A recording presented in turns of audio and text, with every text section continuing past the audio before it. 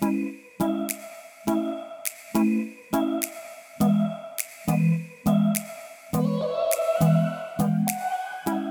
and welcome to Problem Solved. I'm IISE's Keith Albertson. In recent years, industrial and systems engineering concepts have been in great demand worldwide, increasing the need for ISE education and expertise. In this episode, we discuss this growth, starting with Gino Lim, IISE Senior Vice President of International Operations and a professor and chair of the Industrial Engineering Department at the University of Houston.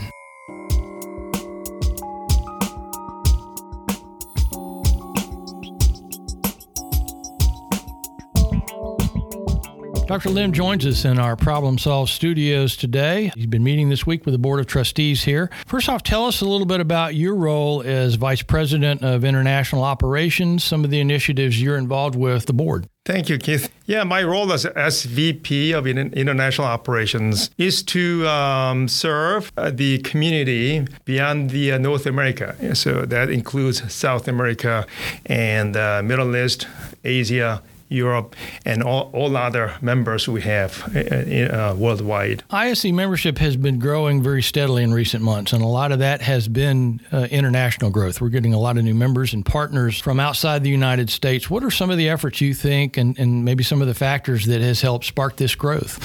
I would like to say a lot of effort coming from IISE staff, including Doug and James and other folks. And more importantly, Board of Trustees initiative to expand the operation and serve a big community worldwide. So if you look at the global population and the trend where it's going, it's a one community, right? It's community getting smaller and smaller in some way.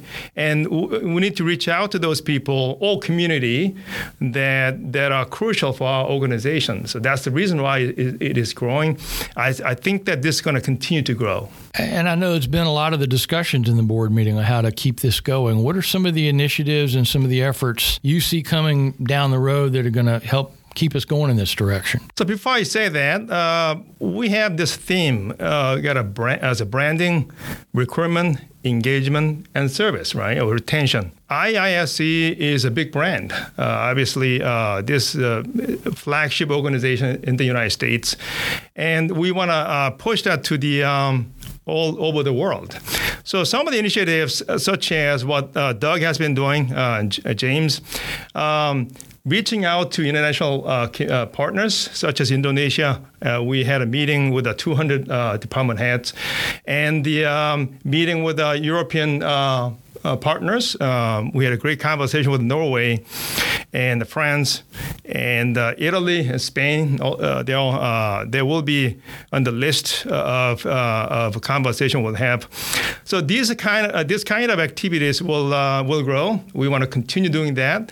And on top of that, we had a great conversation during the board meeting that how can we co-sponsor international conferences. I see that there's a big value, and as you know, I wish people from outside know IISE as much as we do internally. Mm-hmm. So I think it's our duty and responsibility to educate them and be able to communicate with them what we offer that they can benefit them, which they didn't know about, right? Mm-hmm. Yeah, and it seems like a real opportunity there because as we see a lot of countries expanding their economies, a lot of organizations looking to improve their processes. We've had articles in our magazine in our November issue kind of focused on that, on how some of the developing countries are really starting to develop their organizations, their businesses, and their business processes. There seems to be a real opportunity there to reach out to them and connect them with the kind of training and expertise that we have to offer. Absolutely. We are talking about supply chain issues and training, student training, and just like Six Sigma we talked about before, ABET training. These are all the things that every organization would need, right? So it doesn't matter academic side or the industry side. And good thing is that we do have the expertise within IISE, right? So these are something that we should really bring up to the international communities, which they love it, right? So, and the more we get them engaged And I see this going to be a huge success in the moving forward. And a lot of your research that you've done, we'll talk about that a little bit more, involves such things as healthcare. You've done some research on port security, evacuation planning. These are all things that are sort of worldwide concerns as we have, for instance, disasters and storms as a result of climate change. It seems like there are a lot of organizations in the world that need those sort of ideas and processes, right? Absolutely. That's the beauty of, I think, ISE, industrial and systems engineering. Commonly, people don't know what we do, right? So I don't want to say we are jack of all trades, but the techniques we teach our students and expertise we have, we are good at modeling. We'll observe data and then try to find the creative solutions for academic people and industry, right? So I think that's where I am thriving with those research. And I'm helping, as you mentioned, I'm helping with the local hospitals, medical center. MD Anderson Cancer Center is one of the largest cancer centers in the world. I work with them on the cancer treatment optimization, as you mentioned about evacuation planning. That's a big issue. Houston, Louisiana, and Florida, and even New York, they are getting hit by hurricanes. And how do you evacuate them quickly out of the harm's way so that you can save lives, right? So these are kind of things we can use analytics, optimization, simulation, all relevant. You're also part of a new group, the ISE International Ambassadors, that was recently formed, again, with sort of the same ideas in mind to do more outreach. What sort of efforts is that group undertaking at this point? Yeah, so before I say that, I really appreciate the way IISE Board of Trustees made that as a part of the strategic plan, right? So based on that, Bapaya and some other folks got together and let's push this as a new agenda. I think I see that now. So they brought up this idea to IISE Fellows meeting, and we thought that's great. It's perfect. That's in line with what we're trying to do. So we had a volunteer group of 8 faculty members, and they're IISE fellows, and the total 8, but 5 of them are in the United States and 3 outside the United States. And we select those members specifically targeting 4 different regions, Middle East, Europe, and United States, and all that. So Asia. So what's happening now is we've been talking with the partners individually. So think about it. So we got a big push for reaching out to international partners. It can be a little vague. I know Julie Swan and NC State working with ACETA came up with a list of universities worldwide. But that's a great starting point. Now we want to do something more intimate. So people who are well known in different regions, such as Manoj is well known in India. So he will be the base, and he will be reaching out personally to people in India. And same thing for other folks as well, right? So I think that's what we're doing, a little different than other folks in terms of what I do as SVP of International Operations, as well as CETA. Kind of puts a personal face to connect Absolutely. People a little bit. Yeah. Well, and we also have seen some examples of some university partnerships partnering with other countries to share their expertise. Is anything like that going on at the University of Houston? Or are there any sort of initiatives there that are sort of bringing people together globally? I think that is something I see huge potential item that will give us a big dividend for the effort we're making. So yes, we do.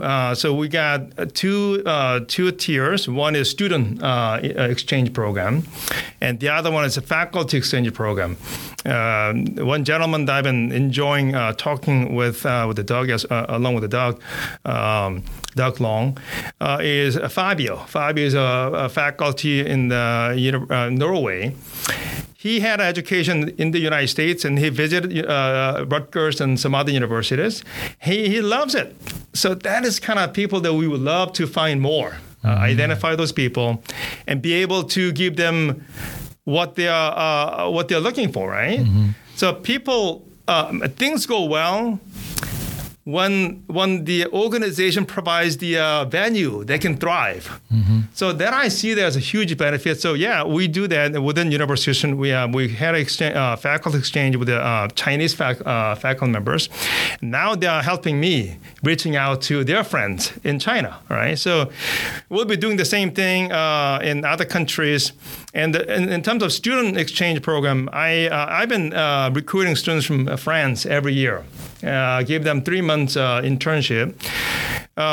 What that has been working well for me is to engage their faculty from their university. Right? So I think that is a great way to expand our networks. Yeah, we look forward to see where this goes in the future and how we continue to grow in this direction. You're telling us briefly about some of the other research you're involved with, including surveillance drones. Just give us a little taste of what you're working on right now.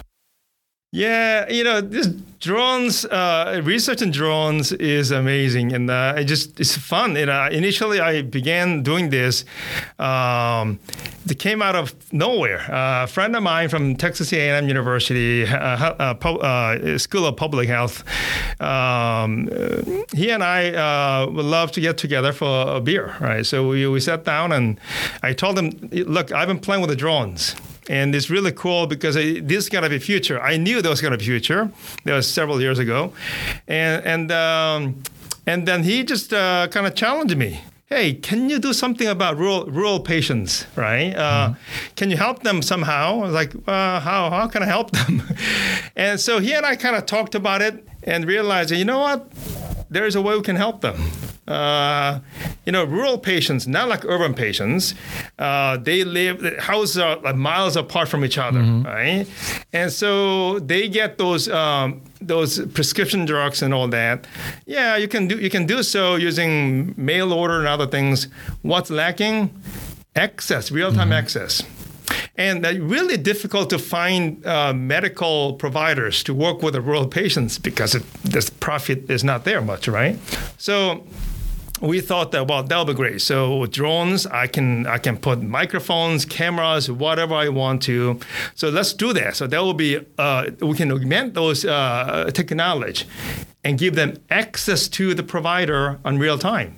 Right, so we'll deliver this medical supply, whatever that may be. It could be routine medicine they have to take, or anything else you want to test them. Right, so now you fly drone to their location, and then it can talk to them in person. Right, so that is huge difference between what you do with a mail order from Amazon or other things. Right. Yeah. It's wonderful opportunity for the rural patients because now they don't have to drive to the clinic. Yeah. They don't have to worry about weather condition. In Houston, sometimes flooding happens all the time, so they don't have to worry about that, right? So we've been expanding that now. With there's a wonderful optimization problem called drone-based, mothership-based drone routing. So now you send the truck, and the drone will go, and you can dispatch drone from there and meet the patient and do whatever you need to do and bring it back and continue doing that, right? So that's a similar idea as last mile delivery, but that's different. It's not completely different problem, but there are different problems that we've been tackling. And the surveillance you mentioned, yes, Homeland Security is a big issue for the country, right? So United States share a big border, long border with Mexico, 4 states, California, Arizona, New Mexico, and Texas. So not all borders are like wide open. Some of them are pretty harsh environment. And you hire people to patrol the border, and yeah, there's pros and cons. Giving them a job is a good thing. I think we should maintain that. Bad thing is you hire those well-educated people to do simple things. Mm-hmm. Now, even so, what you're missing the areas where people cannot go often. The second, if you send people to patrol, it's not continuous surveillance. So if you send a drone, it's not expensive drone. I'm not talking about expensive $1 million drones. It's small drones, right? If you send the drones, you can do continuous surveillance along the border anywhere you want. One caveat is battery. Yeah. So small drones can fly about 25 minutes. That's gonna help. That's gonna be a solution. So we came up with this kind of very nice idea. I think a very nice idea. I hope that people will agree. You can install this power line along the border where drones can continuously fly along the border and being charged while they're flying. Huh. Yeah, it can have much longer flight time. It's like a third rail for a train. Exactly. Yeah. Exactly. That's what the idea is. Wow. So this, I hope that someday they will see this as a value and be able to implement. But as of now, I do not have the actual line. I haven't.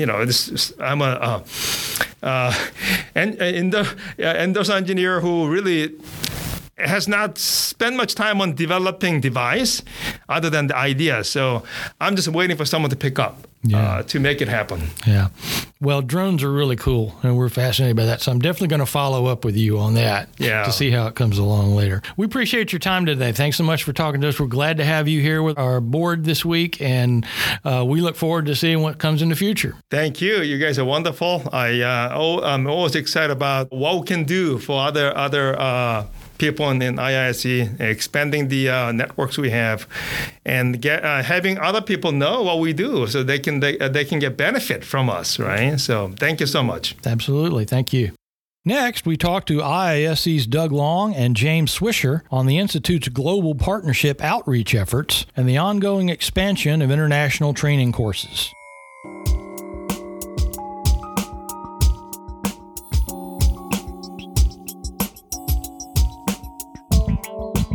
Doug and James, thanks for being with us as we talk about our international growth. Doug, let's start with you. We've seen a lot of growth in our partners and membership, and a lot of it internationally. Just give us a general idea of the kind of growth we've been looking at recently. Well, I'd be happy to. Thank you, Keith. The growth we've been seeing really over the last, I'd say probably 3 years in particular, has been significant. And most of that growth has actually been coming from our international partners, really around the world. And there's no region where we're really not growing right now. IISc has long since been aiming to be a truly global association that represents the industrial systems engineering profession. And I think we're finally at a point where we're really realizing that. And really in the last, I'd say 6 to 12 months in particular, the growth has really accelerated. And I think a lot of that has to do with the fact that we're now reaching our academic partners and industry partners really around the world. We've come up with a lot of really creative ways to try to serve them. And so we're really excited about the growth. And as you said, this is not just an accident. This has been a kind of a movement and an effort. Tell us how the specific focus of IISc leaders has been to grow our membership internationally. Well, the Board of Trustees, which is the governing body, elected leaders from our membership, they have long since been focusing on international growth. That's always been a priority for the Institute. And we've had some success in past years, but nothing like what we're really seeing right now. And I would say probably 3 to 4 years ago in particular, there was increased emphasis. And so with their support, a lot of outreach, and really seeking a lot of feedback from our international partners on how we can better serve them. We've had a renewed emphasis around that. One of the parts of my role here at the Institute is really focusing on that international growth. So I've been spending a larger proportion of my time really focusing on outreach efforts, trying to seek the voice of the customer from our existing partners to really better understand how we can serve them. And with their help, their input, and a lot of effort here by staff and the team members, we've really been trying to tailor our products and our services really in a way that better serves our members outside the domestic U.S. And James, turning to you on the training side, give us an idea of the kind of efforts we're seeing in reaching our training out across the world, especially since for a couple of years there during the pandemic, we weren't able to do as much training, or certainly in person. Just give us an idea where we are with that right now. Yeah, it's a great question, Keith. And it's funny when you think about how broad our discipline is. We've got 14 bodies of knowledge, or 14 areas in the body of knowledge, the IISC body of knowledge. We offer more than 75 courses through the training center. So we've always, we've got this broad field of expertise, and we've got all these courses that cover it. But the one thing we haven't always been is broad in terms of our geography, our outreach beyond the U.S. and I guess I would say North America. We certainly have had a long-standing relationships with universities in both Canada and Mexico. But outside of North America, we weren't doing a whole lot. And I'm really proud of the efforts that Doug and the team have taken on over the last couple of years that really have expanded our ability to reach outside of the U.S. and bring value to people all around the world. This is an international discipline, and it's wonderful to be able to offer training opportunities internationally as well. Far and away, just like in the U.S., our most popular courses definitely are our Lean Six Sigma certification programs. That's certainly true internationally as well. And you mentioned the pandemic. One of the things pre-pandemic that was a challenge for us is those classes were taught almost exclusively live in person.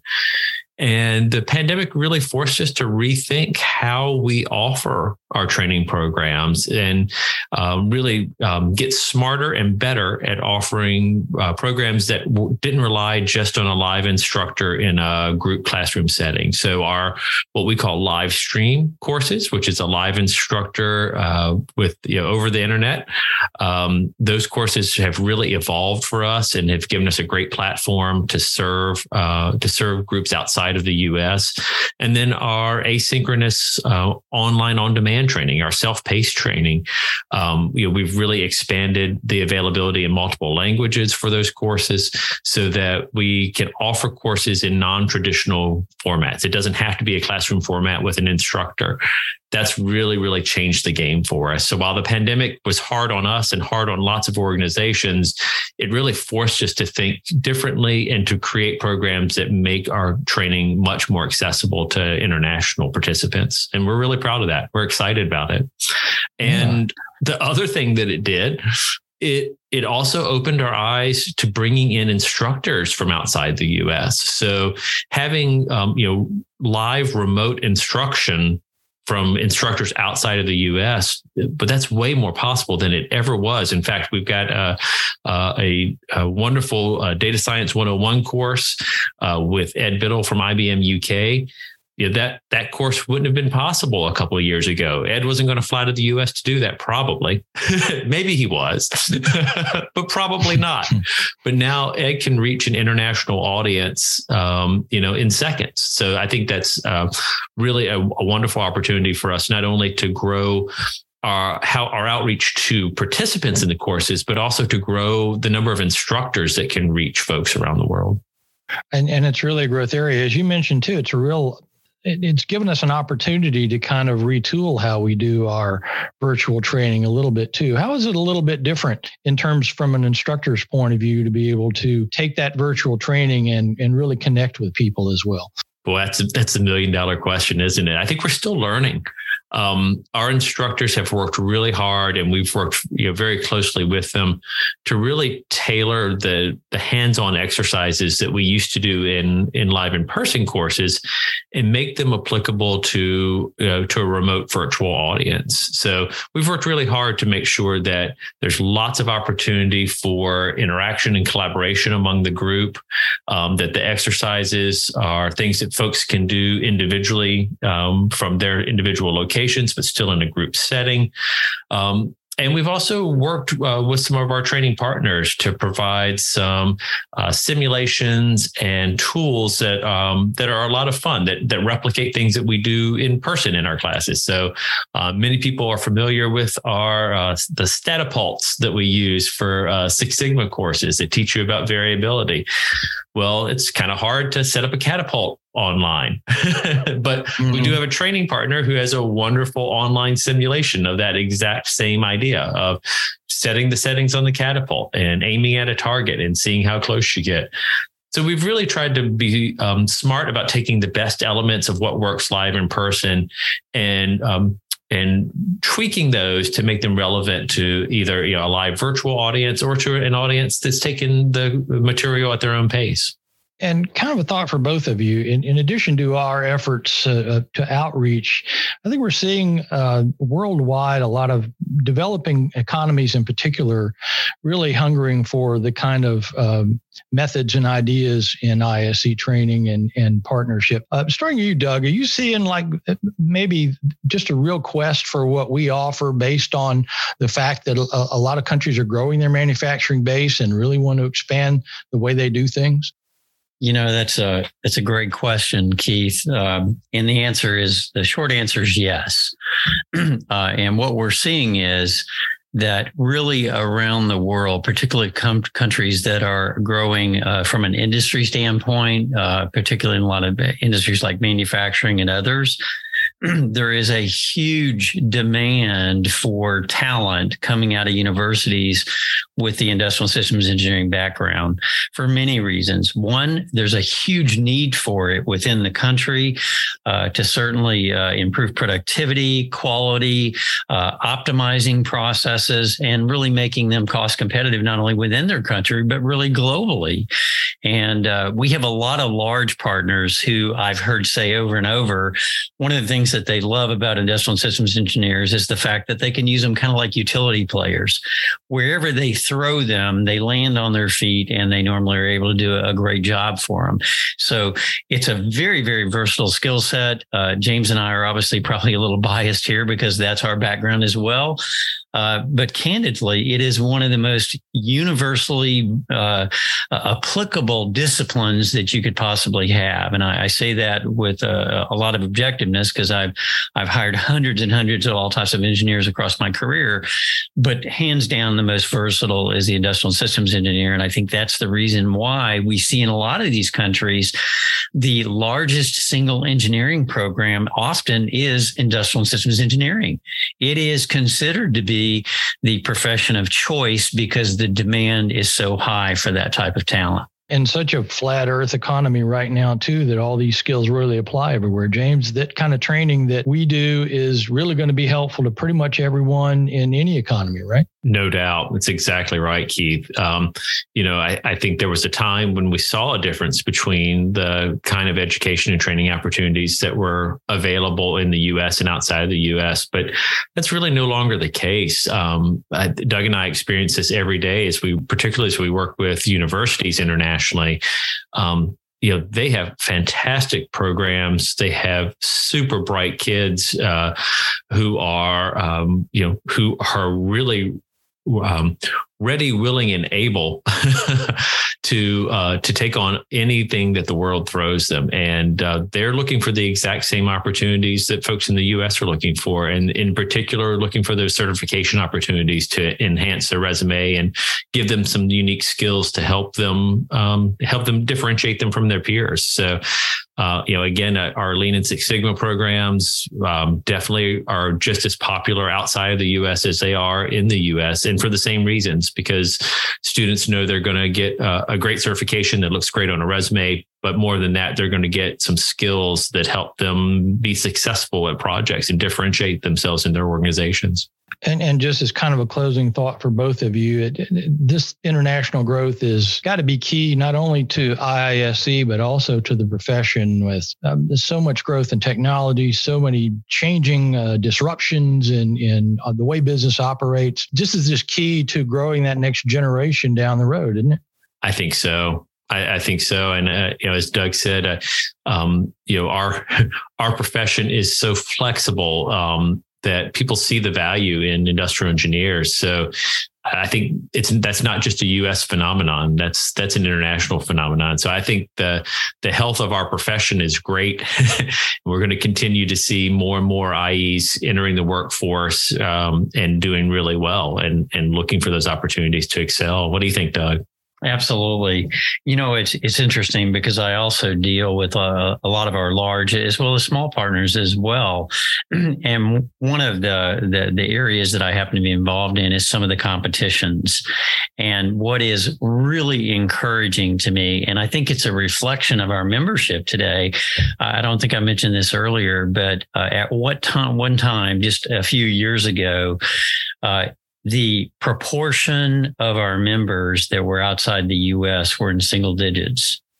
Today, most people probably don't realize, but we're at more than 50% are outside the U.S.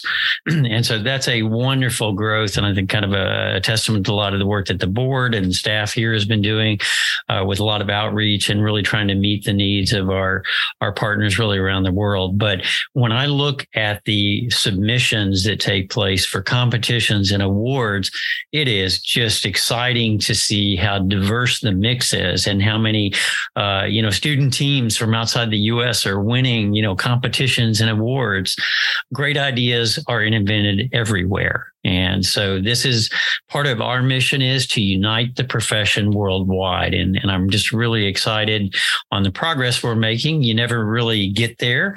This is a never ending continuous journey.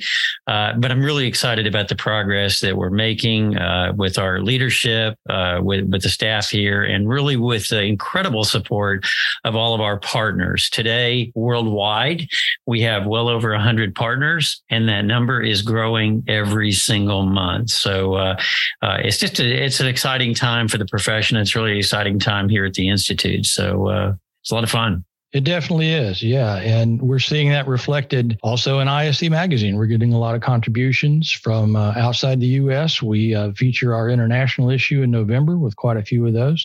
And that, again, just expands the reach that we have and the number of people we are able to get involved. So it's an exciting time. Guys, we appreciate your time, and we look forward to see where this takes us in the future. Thanks, Keith. Thank you, Keith.